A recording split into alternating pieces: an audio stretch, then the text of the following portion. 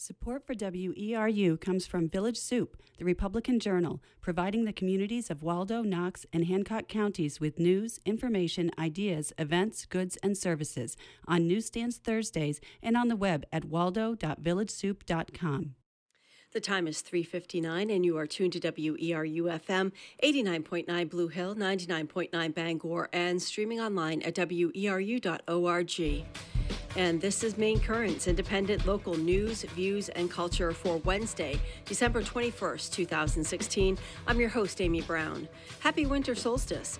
A few weeks ago, we put out a call for your stories on the themes of holidays, families, and winter here in Maine. Here's how you responded. Grab a warm drink, sit back, and enjoy.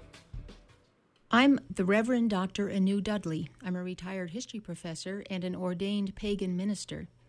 I teach classes in earth-based spirituality around the state of Maine, and I'm especially interested in the 3-year ordination class that I teach at the Temple of the Feminine Divine. I live in the woods off the grid, and I live very close to the earth. My short feature is Earthwise, Reflections on Earth-Based Spirituality, and it can be heard Saturday mornings at 7:30. The winter solstice is an event which, over the past few decades, has become popular as a festive holiday. More than just a solar phenomenon, it is now a celebration to welcome back the light. Winter solstice celebrations have taken many forms over the millennia, changing as society changes and redefines the meaning of this solar event. Today, we're going to explore the history of the winter solstice celebration, how it has changed over time, and how it might mean to us today. The word solstice comes from the Latin, meaning sun stands still. The solstice tide is a period of about 2 weeks, that is, a week on each side of the solstice, when the amount of daylight remains the same. At the winter solstice in our latitude, we settle down into 8 hours and 48 minutes of daylight on December 14th and continue at this level until December 28th, when the sun begins adding a minute of daylight to each day. This increases to 3 or 4 minutes per day as the sun approaches the equinox and then begins to slow down again as the sun reaches the 2-week period surrounding the summer solstice. I like to think of this annual solar waxing and waning as the sun going back and forth between the North Pole and the South Pole, making yearly visits to her 2 grandmothers. At the winter solstice, the sun is visiting her grandmother who lives at the South Pole. After a 2-week stay, she begins walking north, crossing the equator at the spring equinox and arriving at Grandmother North's abode at the summer solstice. I speak of the sun as she because in much earlier times the sun was gendered female. She was called O Mother Sun, she who nurtured and protected all beings on earth and without whom life would not be possible. It was only after societies descended into civilization, allowing hierarchies and the patriarchy to develop, that Mother Sun was dismissed and male gods seized the sovereignty of the sun. The solstice is an astronomical event whose exact timing is determined by technical and mechanical measurements. Methods for obtaining these measurements were developed early on in human history. The earliest known measuring devices were stone structures that were set up to mark the furthest reaches of the sun's path, which occurred at the solstices. We are already familiar with some of these structures, such as Stonehenge in England and the Newgrange Passage grave in Ireland. Why early cultures thought it was important to mark the sun's annual movements with these imposing stone structures is not exactly known, because these early peoples left no written explanations. But evidence from folklore and mythology suggests that the sun and its movements had spiritual significance and figured in their religious practices. When Christianity overspread the Western world, indigenous spiritual and religious observances related to the winter solstice began to be converted as well. Astronomers have suggested that if there were an historical Jesus, he would most likely have been born in the late spring, because at the time when Jesus would have been born, there was an actual tri-planet convergence which, to the naked eye, would have looked like the three wise men's brilliant star of the east. Therefore, the midwinter dates of his birthday would not be accurate. But be that as it may, in the 4th century, Pope Gregory issued a clever political edict instructing churchmen to convert pagan sites and holidays to Christian use. Since to Christian eyes the winter solstice appeared to celebrate the birth of the sun, the Church overlaid the birthday of Christ onto the winter solstice. Most, if not all, of the images, traditions, and folklore surrounding the winter solstice were thus subsumed under the veneration of Christmas, which was now all about the birth of the Son of God. Whereas in earlier times, the winter solstice focused on Mother Yule and her perpetual gift of life. The new Christian version demoted the mother to the subsidiary character of the Virgin Mary. This is not to say that the son of the mother played no role in the annual cycle of the year. There are dozens of myths that tell about the mother and her son who grew to manhood each year and became her consort. But the son generally did not become a player in his own right until the spring.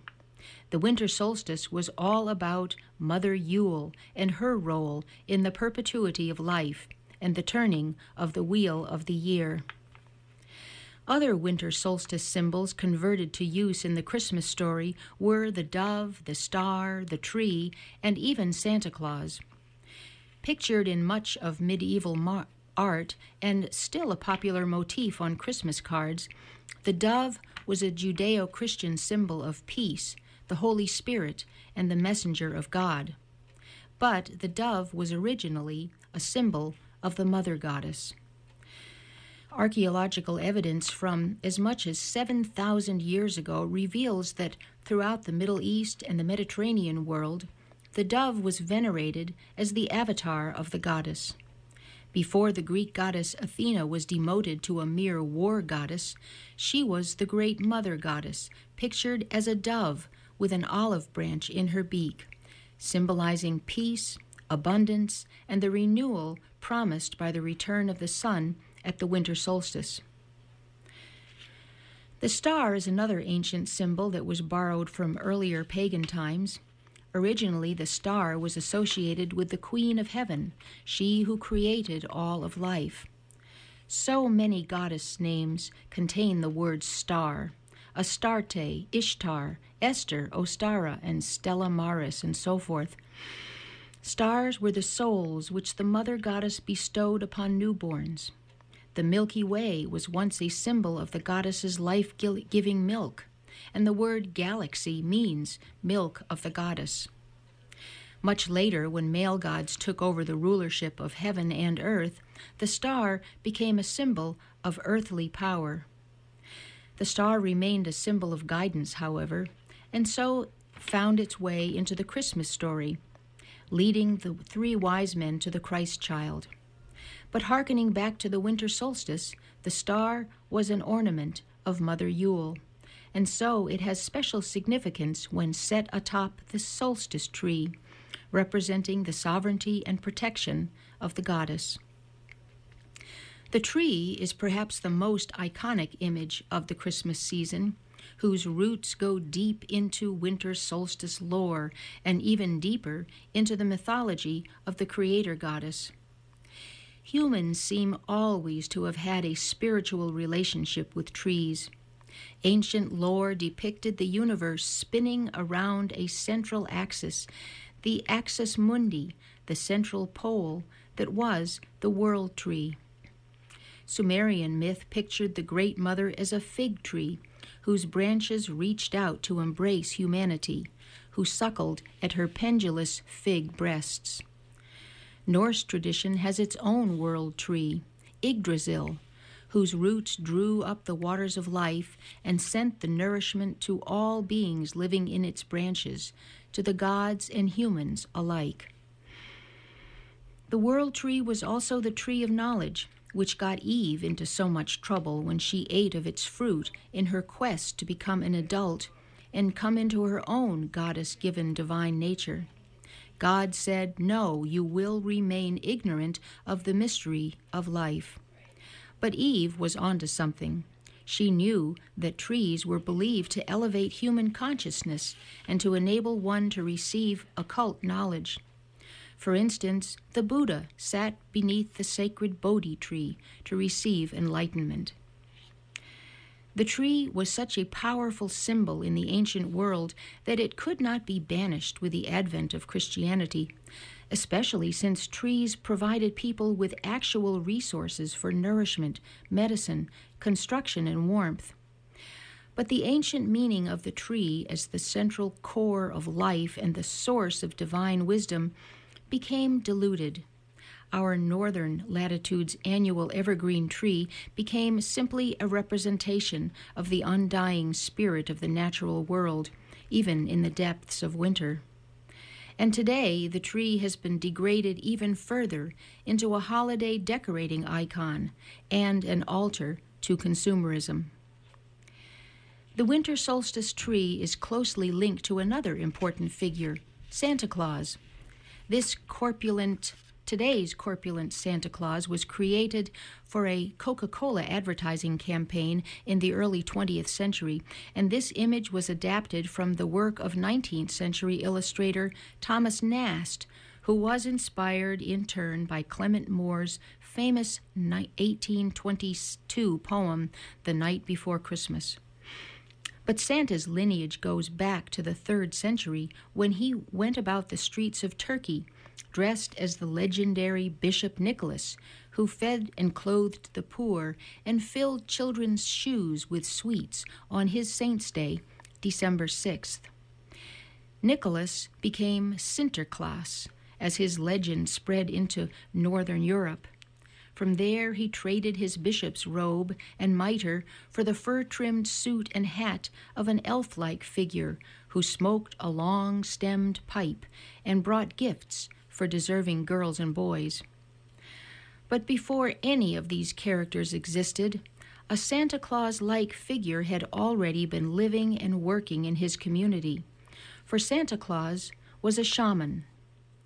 Originally, shamans were women, for it was believed that women's intuitive nature, plus their ability to give birth, made it natural for them to enter the spirit realm.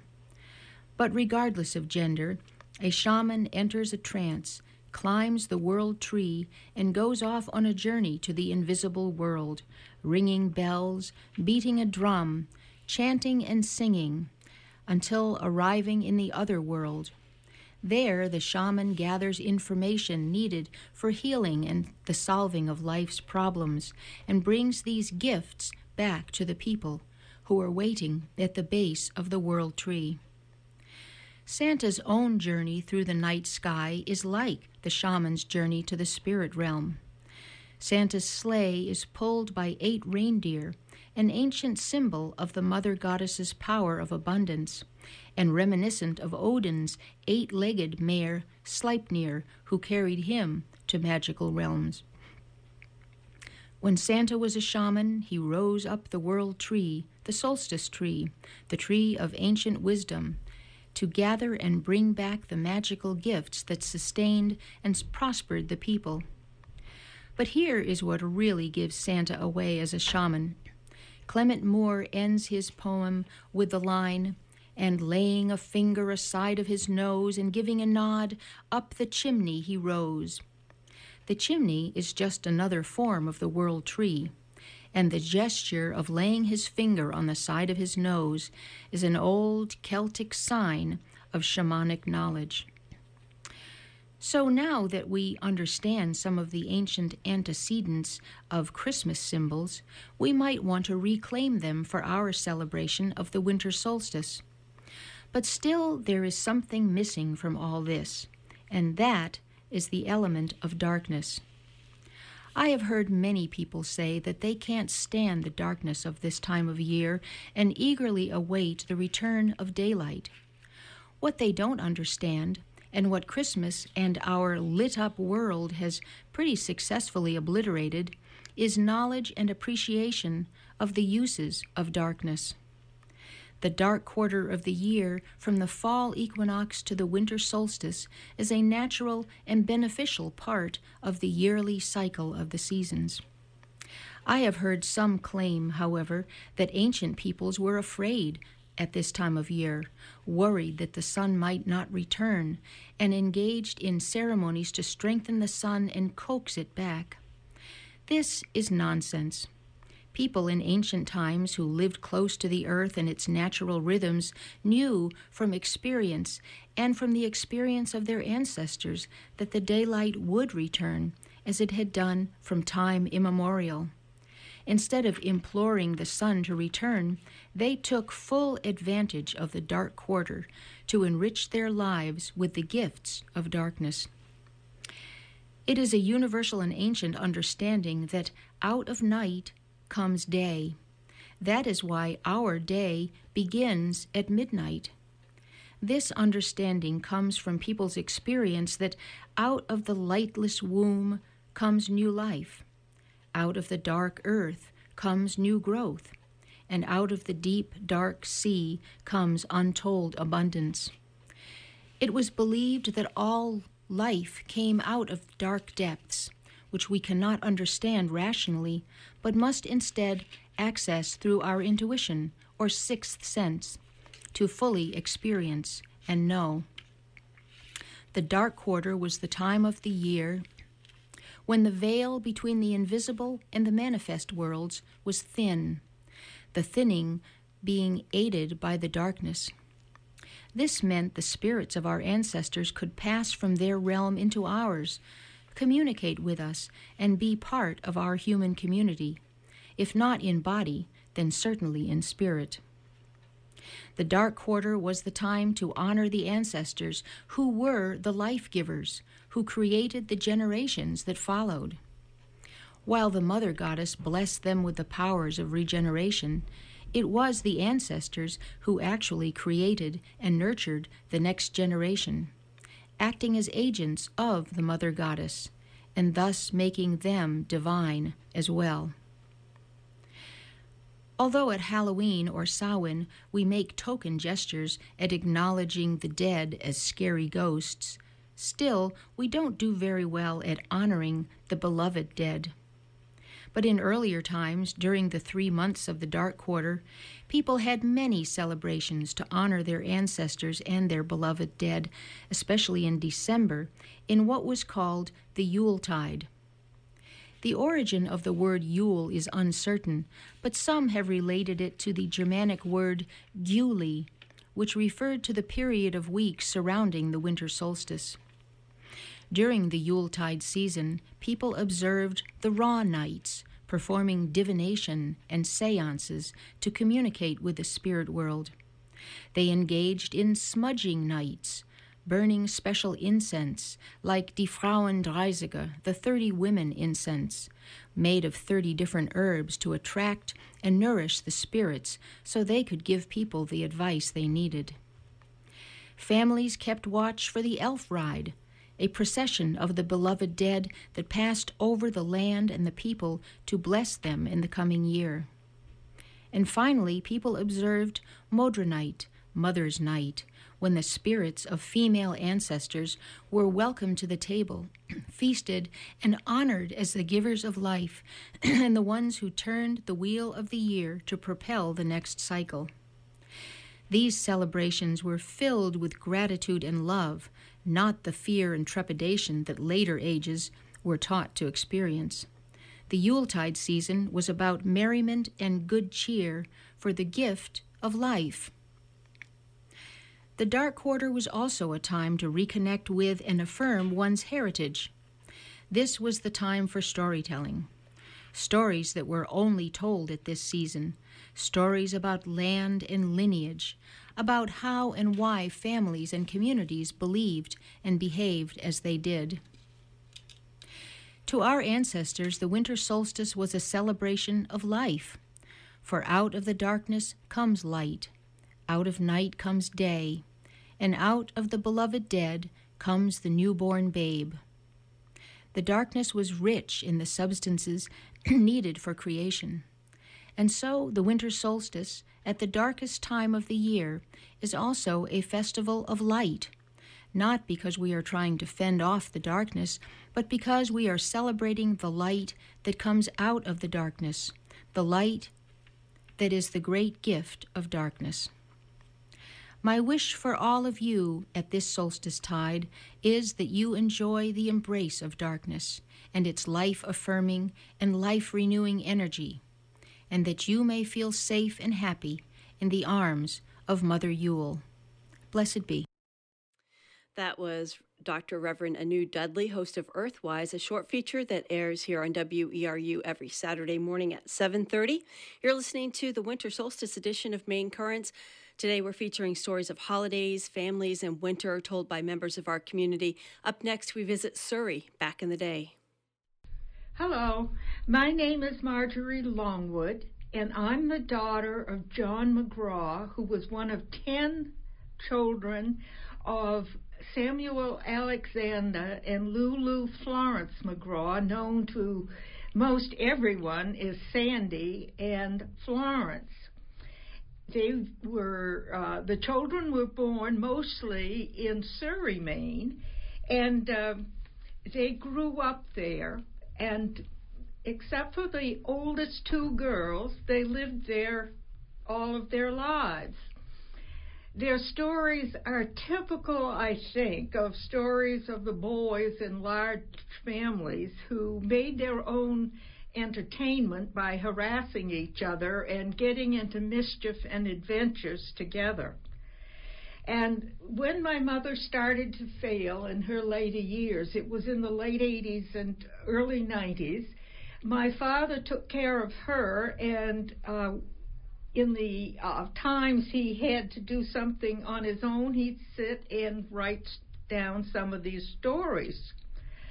A cousin came in one day when he was writing them, and she said, well, I'll take those to a book publisher I work for in Boston and get it printed up. And keep on writing, she said, and he did. And eventually, I think there are 14 books that look like self-published books of 100 and 150 pages apiece of stories that he wrote during that time. John was born in 1916 up on Murphy Road in Surrey, and he was the 6th child of the 10 children. Now just imagine this as you hear these stories. Grandma McGraw was particularly educated for her time, and she had completed 8 grades of school and gone to normal school, that's what it was called, and so she taught, I guess, before she started having these children, and had the 10 children in 18 to 20 years. So you can imagine what a busy woman she was. So he was born 100 years ago, and 97 years ago he burned down their farm on Murphy Road. Grandma came into the kitchen and found that Johnny, aged 2.5 to 3, was sitting on the floor, and he'd made a fire to scare the wolves away. Now, the reason he was afraid of the wolves was the stories that his father told, and Sandy McGraw was a wonderful storyteller. Well, Grandma grabbed John and put the fire out, and John went and hid under the sink. But he took the matches with him, and soon he'd caught the batten used for insulation on fire, and that farmhouse was no more.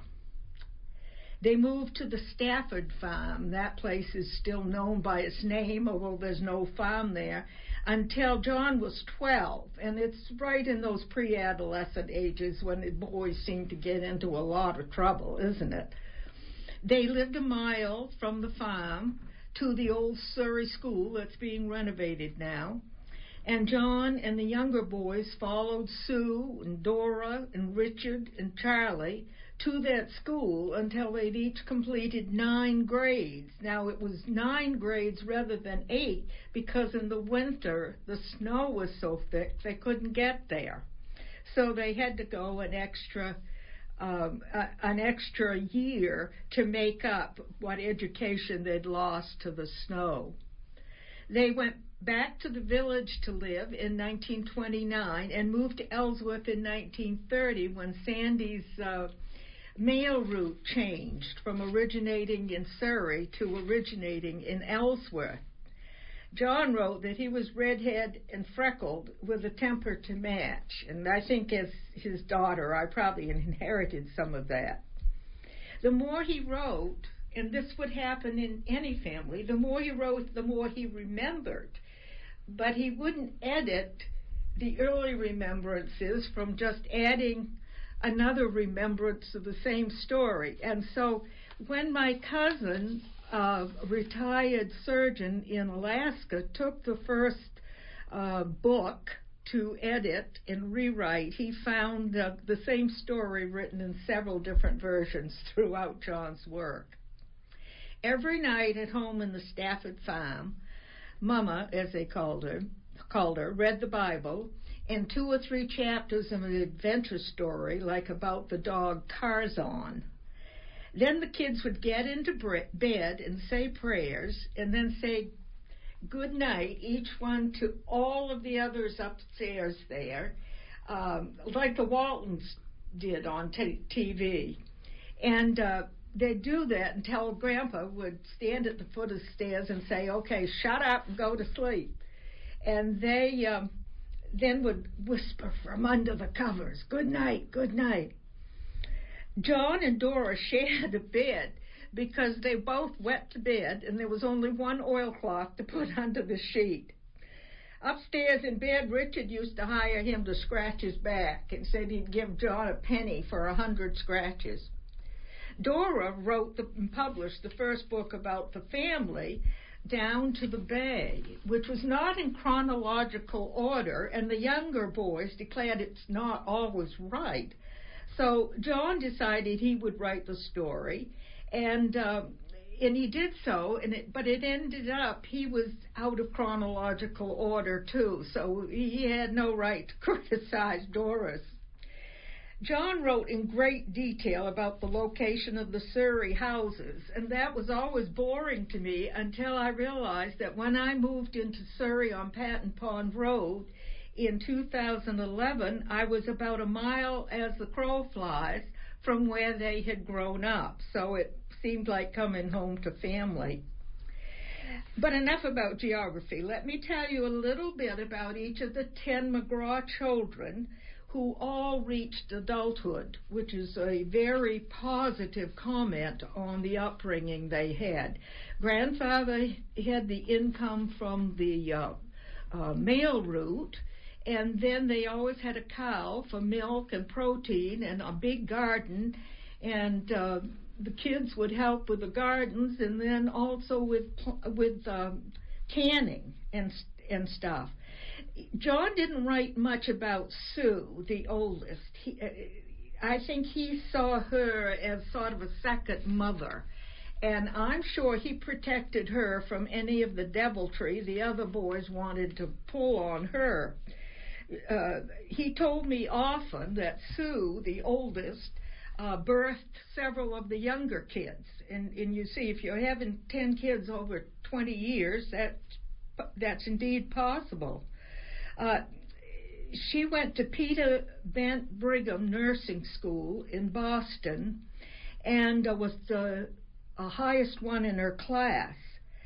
And she was a nurse at Colby College and died very young at 61 of a brain tumor.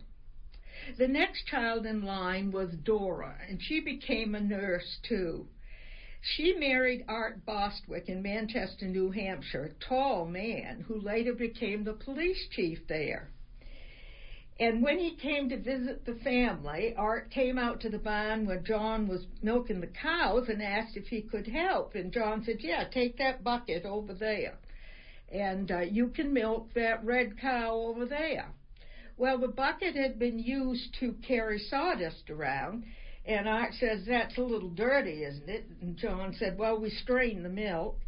And the cow to which he referred Art was a heifer that had never freshened and never been milked.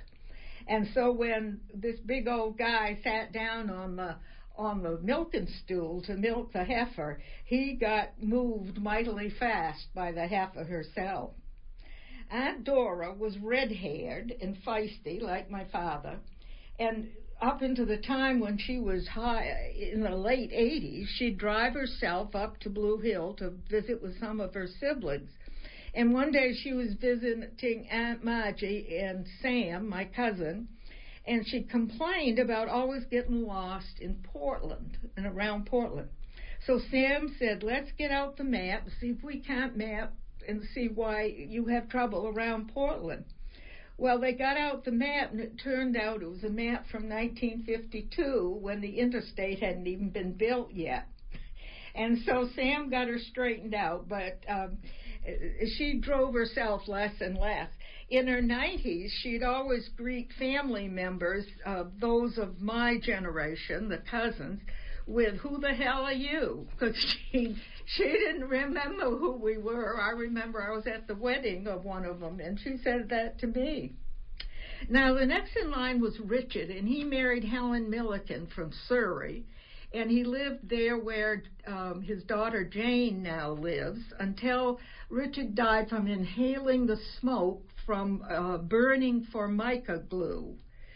Shortly thereafter, there were some changes made in that, but Richard died prematurely young from that accident. But when Mama and Papa were late getting home, Richard was often the one to cook supper. And one night, he found an angleworm in the cabbage he was cooking, and he put it next to his plate on the table, which was also next to Uncle Bill's plate. Now, Bill had a very weak stomach. He took one look at the worm and headed for the woodshed. One time, Johnny had an inchworm on his shoulder when he went to wash his hands, and he was sure that Bill could see that. And then when they sat down, Johnny moved his finger like an inchworm across the table, and Bill got up and knocked Johnny right out of his chair, but Johnny was laughing so hard he didn't get hurt. John's written a lot of stories about attending the old Surrey schoolhouse that's currently under renovation, and sometime I'm going to put those stories together. But in order to find them, you have to go through 2 or 3 books, because Johnny would write for a while and he'd go back to something else. Charlie was probably was the first one to leave the nest. He quit school at age 14 or 15 and signed on with a crew that ran some rich person's yacht. And one day he was entertaining his brothers with a visit on the yacht, and he brought them a beef stew to eat. He said, now the cook says he's lost his dish rag in the stew. So if you find it, pull it out and wring it out, will you? Well, they didn't think that was very tasty. One thing the boys would do when they were living in Surrey was go sliding on what's called Sperry Hill, which is the hill out of Surrey to Blue Hill. And if you could get to the top, you get quite a ride down. If it was just one person on the sled, you might get as far as Dolph Kane's store, which is now the Surrey store at the foot of the hill. And if there's 2 or 3 of you piled on, you might go as far as Willard Kane's store. Well, Arnold and Danny, and my father always referred to the 3 of them as Arnold, Nye, and Danny, got into the most mischief. And I'm afraid Arnold and Danny, being younger, were badly influenced by by their brother John. Later in life, the 3 of them with Colby Wood would go golfing. And my father gave up on that when he said the others were getting too intense about it. And Father liked to play the game, but he didn't like the intensity of the competition. And competitive these boys were. John and Arnold used to play ping pong, and in one series Arnold had won 99 games, but John bet him something, a certain amount of money, that he would win the 100th game, and he did. What else these boys did? They overturned outhouses on Halloween, and one time they'd overturn an outhouse and they didn't realize a 300-pound woman was sitting in it, and they had to go get the owner of the outhouse, but they didn't confess it was they who turned it over, and they got that situation straightened out. One Halloween they put a carriage up on the top of what is now Kane's store, and one time parked their own carriage so close to the front door people couldn't get in or out. But maybe Arnold got some redemption when one time they saw a pigeon frozen to the roof of the store, and Arnold went and got a ladder long enough to get up to the roof over those 3 stories and rescue the pigeon. When the mail route began Ellsworth rather than Surrey, this was interesting. It's mentioned several times of one family trading a house for another. And Sandy did that and traded his Surrey house for the house next to the Black Mansion. By this time, there were 5 kids at home. Others had gone off to nursing school, and there was still more to be born. And they played with the black descendants who still lived in the mansion. The McGraw boys lived close enough, so if they did some mischief at home and were afraid of getting caught, they'd run and hide in the blacks' big doghouse. Charlie worked for the owner of LePage's Glue for a long time. Bill drove a steam shovel. Danny worked in the post office in Surrey. Arnold worked in Rebbe's Cove Boatyard. And John cut wood for the Bucksport Mill and had a milk farm later with a man in Blue Hill. And according to the stories, I have to say the 2 youngest girls, Margie, who married Paul Woodard, and Mary, who married Mike Asbury shortly after the Second World War, that the girls escaped the harassment the boys gave each other. Well, I hope as I've shared these stories from John's writing, you've thought of some parallels in your own life or the life of your family, and I'd encourage you to write them down. They don't have to be 100% true. Heavens not. My father never let the truth interfere with a good story, and so I hope you have enjoyed these today. That was Marjorie Longwood. You can hear more of her stories of her Surrey ancestors on the archived edition of Maine Currents for November 16th at weru.org. This is the winter solstice edition of Maine Currents on WERU. I'm your host, Amy Brown.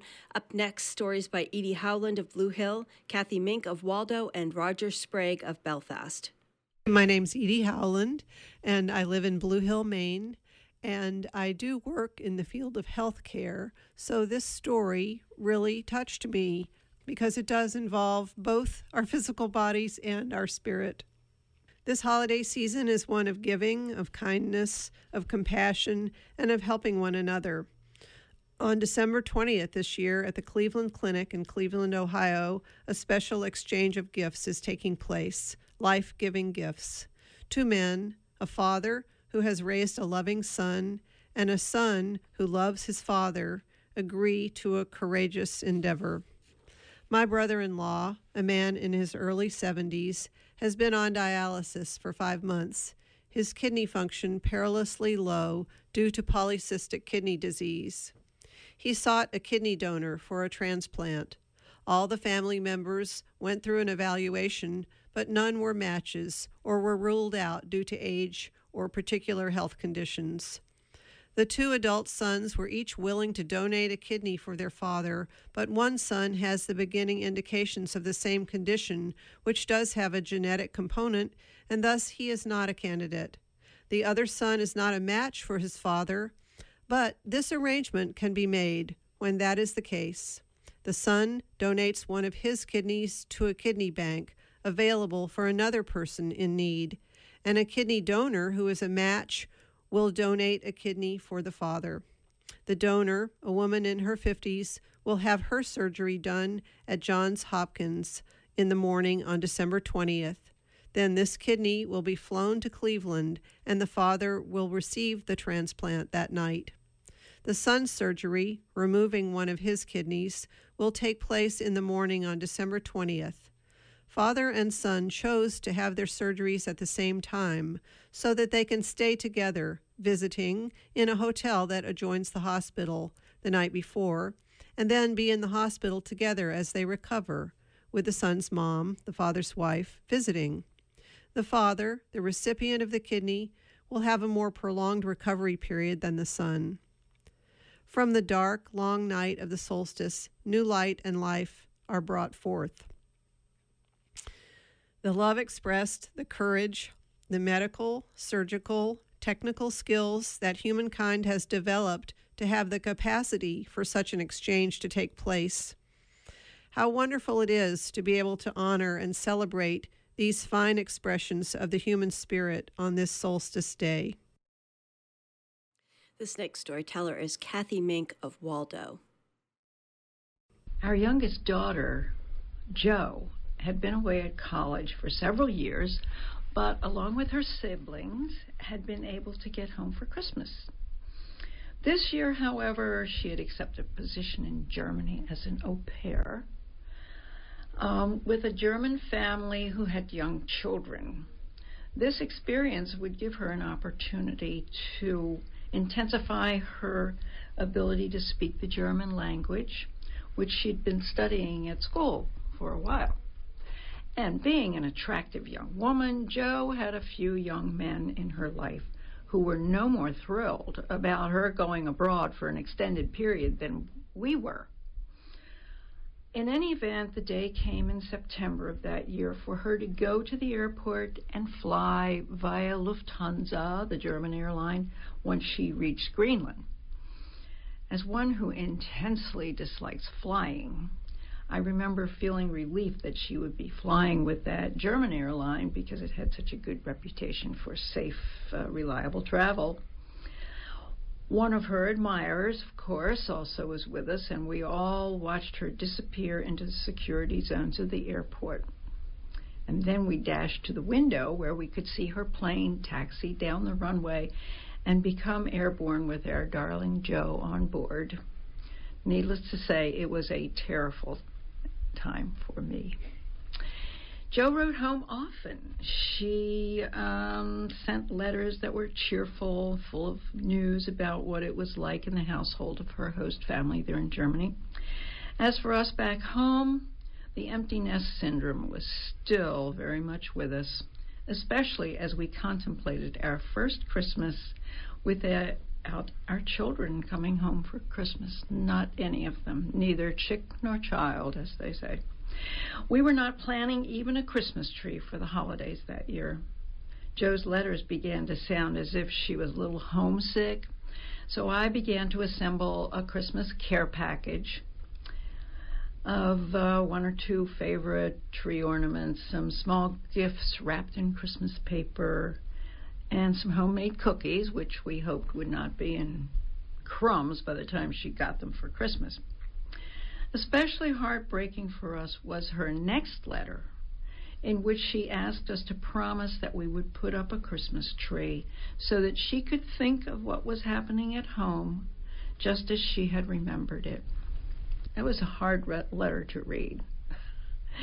But Christmas Eve came, and with a tearful eye, a small tree was put up in the dining room with the usual lights and the favorite ornaments of each of the children, while Christmas carols were playing and a few cookies were eaten along with a glass of eggnog. So going off to bed, 'twas the night before Christmas, came to my mind, and as I looked into the bedroom where Jo and her sister would have been sleeping, with visions of sugar plums dancing in their heads, it was a tearful moment as well. As I awoke on Christmas morning, realizing that it was just Clifford, my husband, and myself here this year, there was no great rush to get downstairs or even to get out of bed for that matter. So I slowly got up, contemplated what to put on the table for breakfast, and as I walked out into the hall, again looking into the girls' bedroom, I saw that the door was closed, and I thought, I don't remember closing that door. So I opened the door, and lo and behold, I saw the golden head of our darling Joe on the pillow. There was such great joy. I shrieked, I'm sure, and I rushed to embrace her. And I ran to the bedroom to tell her dad that Joe was home for Christmas. Breakfast that morning was memorable. Joe had brought gifts of German chocolate, a German candle carousel, which we lighted and happily watched the wooden figures dancing and the horses going round and round as the heat from the candle made them whirl faster and faster. And yes, the most favored of Joe's admirers was there at the table too. I have a suspicion that he was one of the reasons that Joe had come home. She had arranged to meet him in New York as she arrived from Germany, and they drove through the night to be home for Christmas. That's the end. My name is Roger Sprague. I was born on July 2nd, 1929, on my father's birthday, in Belfast on 37 Congress Street. And that was where I grew up. And my mother was Charlotte Braley, who grew up in Belfast and was born here. My father was born out in Belmont. But I think they got married in 1913. They had a big family of 10 children. So I grew up during the Depression years. My youngest brother was born in 1934. I was seventh down the line. I remember on Christmas Eve, my father always went around his mail route a second time because many people bought their Christmas presents in the catalogs. And so we always ate supper at 6 o'clock at night. Well, Christmas Eve, well, I remember a snowy night. We're waiting for Dad to arrive, and he went with horse and sleigh. And then finally we heard the sleigh bells coming up the driveway.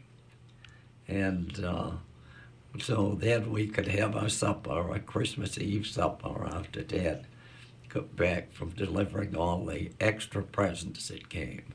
His route was 30-something miles, and he went out to Swanville on the west side of Swan Lake, and over to Waldo, over Route 131 in that neighborhood, and finally came down, I think it was maybe 137, back home to Belfast.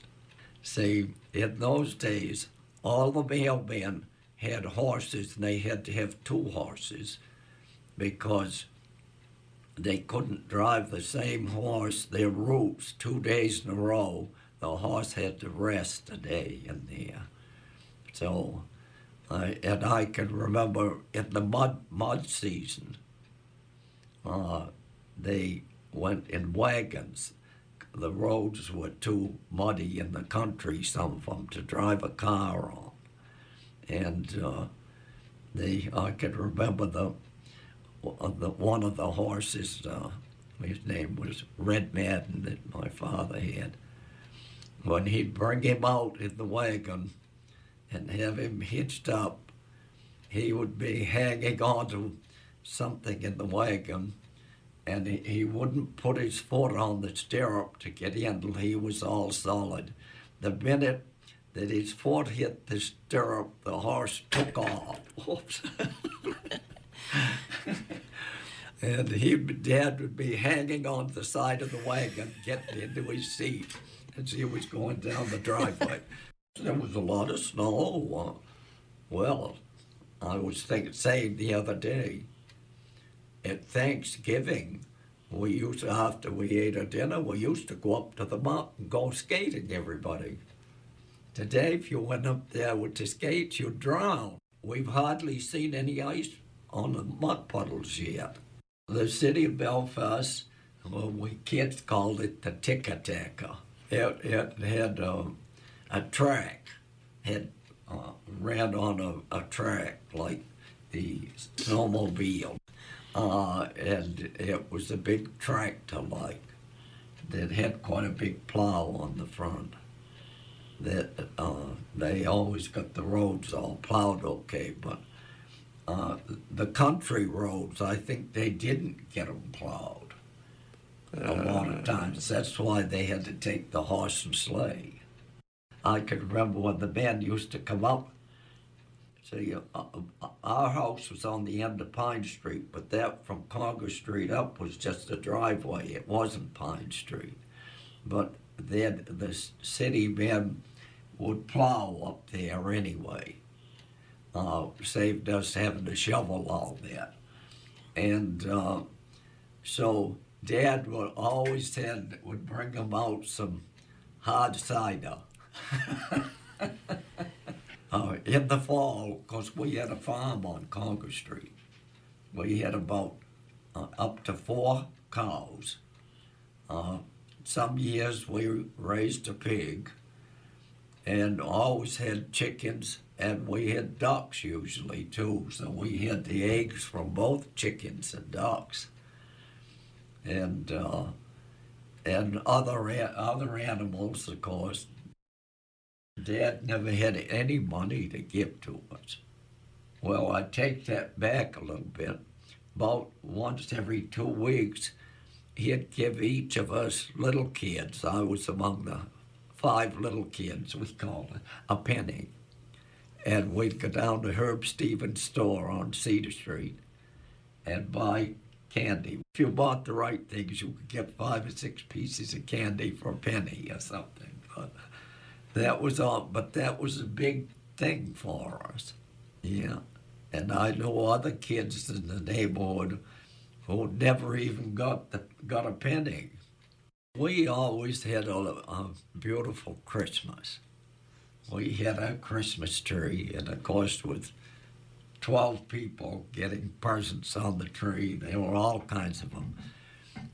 And we as kids, we tried to save up $1 during the year. For $1, you could buy each other a Christmas present in Woolworths for 10 cents apiece. You could get like a rubber car or a little doll or something like that for each other. And so we always had a wonderful time opening our Christmas presents. They were nothing very expensive, but we all got, well, 7 or 8 presents apiece, at least. And my grandmother Sprague always knit all of us a pair of mittens for Christmas, and the mittens were just hanging on the tree. They weren't wrapped up with a tag with a name on them.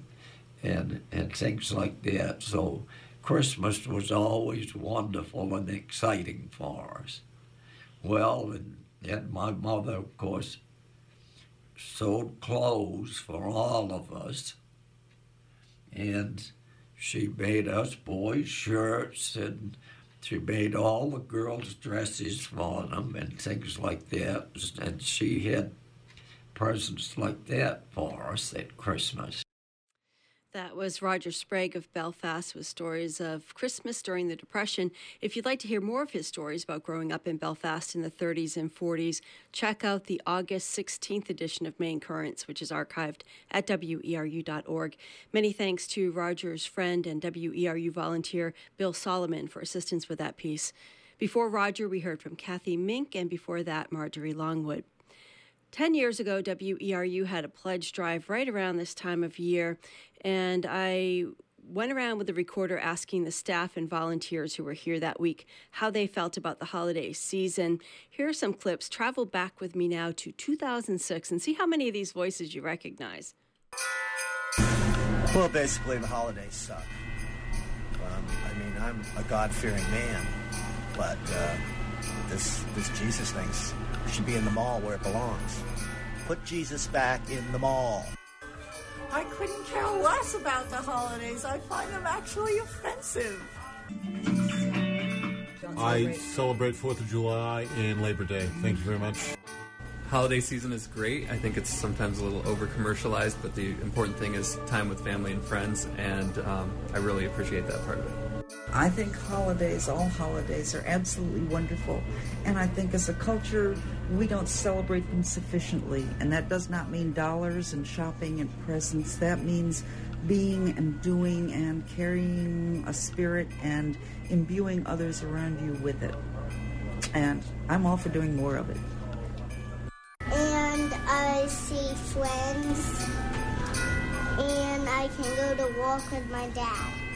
How do you feel about the holidays? Well, we try to keep it pretty simple. Not many people get presents around in our family, but we do a donation to usually American Friends Service Committee, and then get the kids, make them a few cool toys, and maybe buy just a couple things. But we try to not get too sucked in. Hi, this is Allison. I like the holidays because you get to hang out and have a very slow day with all your family and no one has to rush anywhere. And this is Emmett, and he's never been through the holidays, but I think he's really excited about the wrapping paper. The holidays. I try to ignore them. That's what I do. And it cuts down on my stress level greatly. The holidays are just a pain in the butt to me because we're in retail and we don't get any vacation until after the holidays. I feel pretty good about the holidays. I think it's a time when we want to concentrate on giving back as much as we can and not focus solely on taking so much, but also being able to maybe through the holidays do something for somebody else in this world that doesn't have, that doesn't have maybe less fortunate or may not have the luxuries or the abilities that we have that may be less fortunate, and to be able to do something for them and give and not take so much, but give back, be able to give. Yeah, to be able to give and make it a better world that way by giving back as much as we can. Well, what I like about the holidays is that my friends and I have decided to create the holiday in our own image instead of in the traditional commercial image. And so it's been very enjoyable to get together and figure out what we want to do and make it happen. Avoid Walmart. Is that your only advice? No, I don't get really wound up about the holidays at all. Getting old, I guess. That thing about putting Jesus in the mall, that was wrong. We need to put Santa Claus in the church. Thank you. I get through the best I can. I don't really celebrate them. I give thanks every day for creation, and I don't see the need to do anything special other than to see friends as often as I can and do good works whenever I can, and that's about it. I like all the holidays because they're a time of celebration from a variety of cultural perspectives, and I enjoy that diversity. I like celebrating. Love the holidays. We should have holidays all the time. I mean, life should be a holiday. I apologize for being a Grinchy bah humbug type person about holidays until Christmas Eve, and then I'm right into it until the Christmas night. Some of the voices from our 2006 holiday special. Joel Mann composed that sort of creepy, weird Christmas music track that you heard in the background. You've been listening to Maine Currents here on WERU, independent local news, views, and culture. I'm your host, Amy Brown. Join us here every Wednesday at 4. On next week's show, we'll have everything you need to know about the new marijuana law in Maine. Call in with your questions, tips for newbies, favorite strains. We'll have some people here to answer your questions. And keep it tuned here now for Democracy Now!, which is coming up next, followed by Jazz Straight Ahead. Larry's in the house getting ready for you. All here on your community radio station, made possible with your support. And if you haven't pitched in your support yet, we still have about $19,500 left to raise to meet our goal for the year. So give us a call at 469-6600 during weekday business hours, or go to our website, weru.org, and make a pledge to support community radio WERU FM, 89.9 Blue Hill, 99.9 Bangor, and streaming online at weru.org. Happy solstice, happy holidays. We'll see you next week. Support for WERU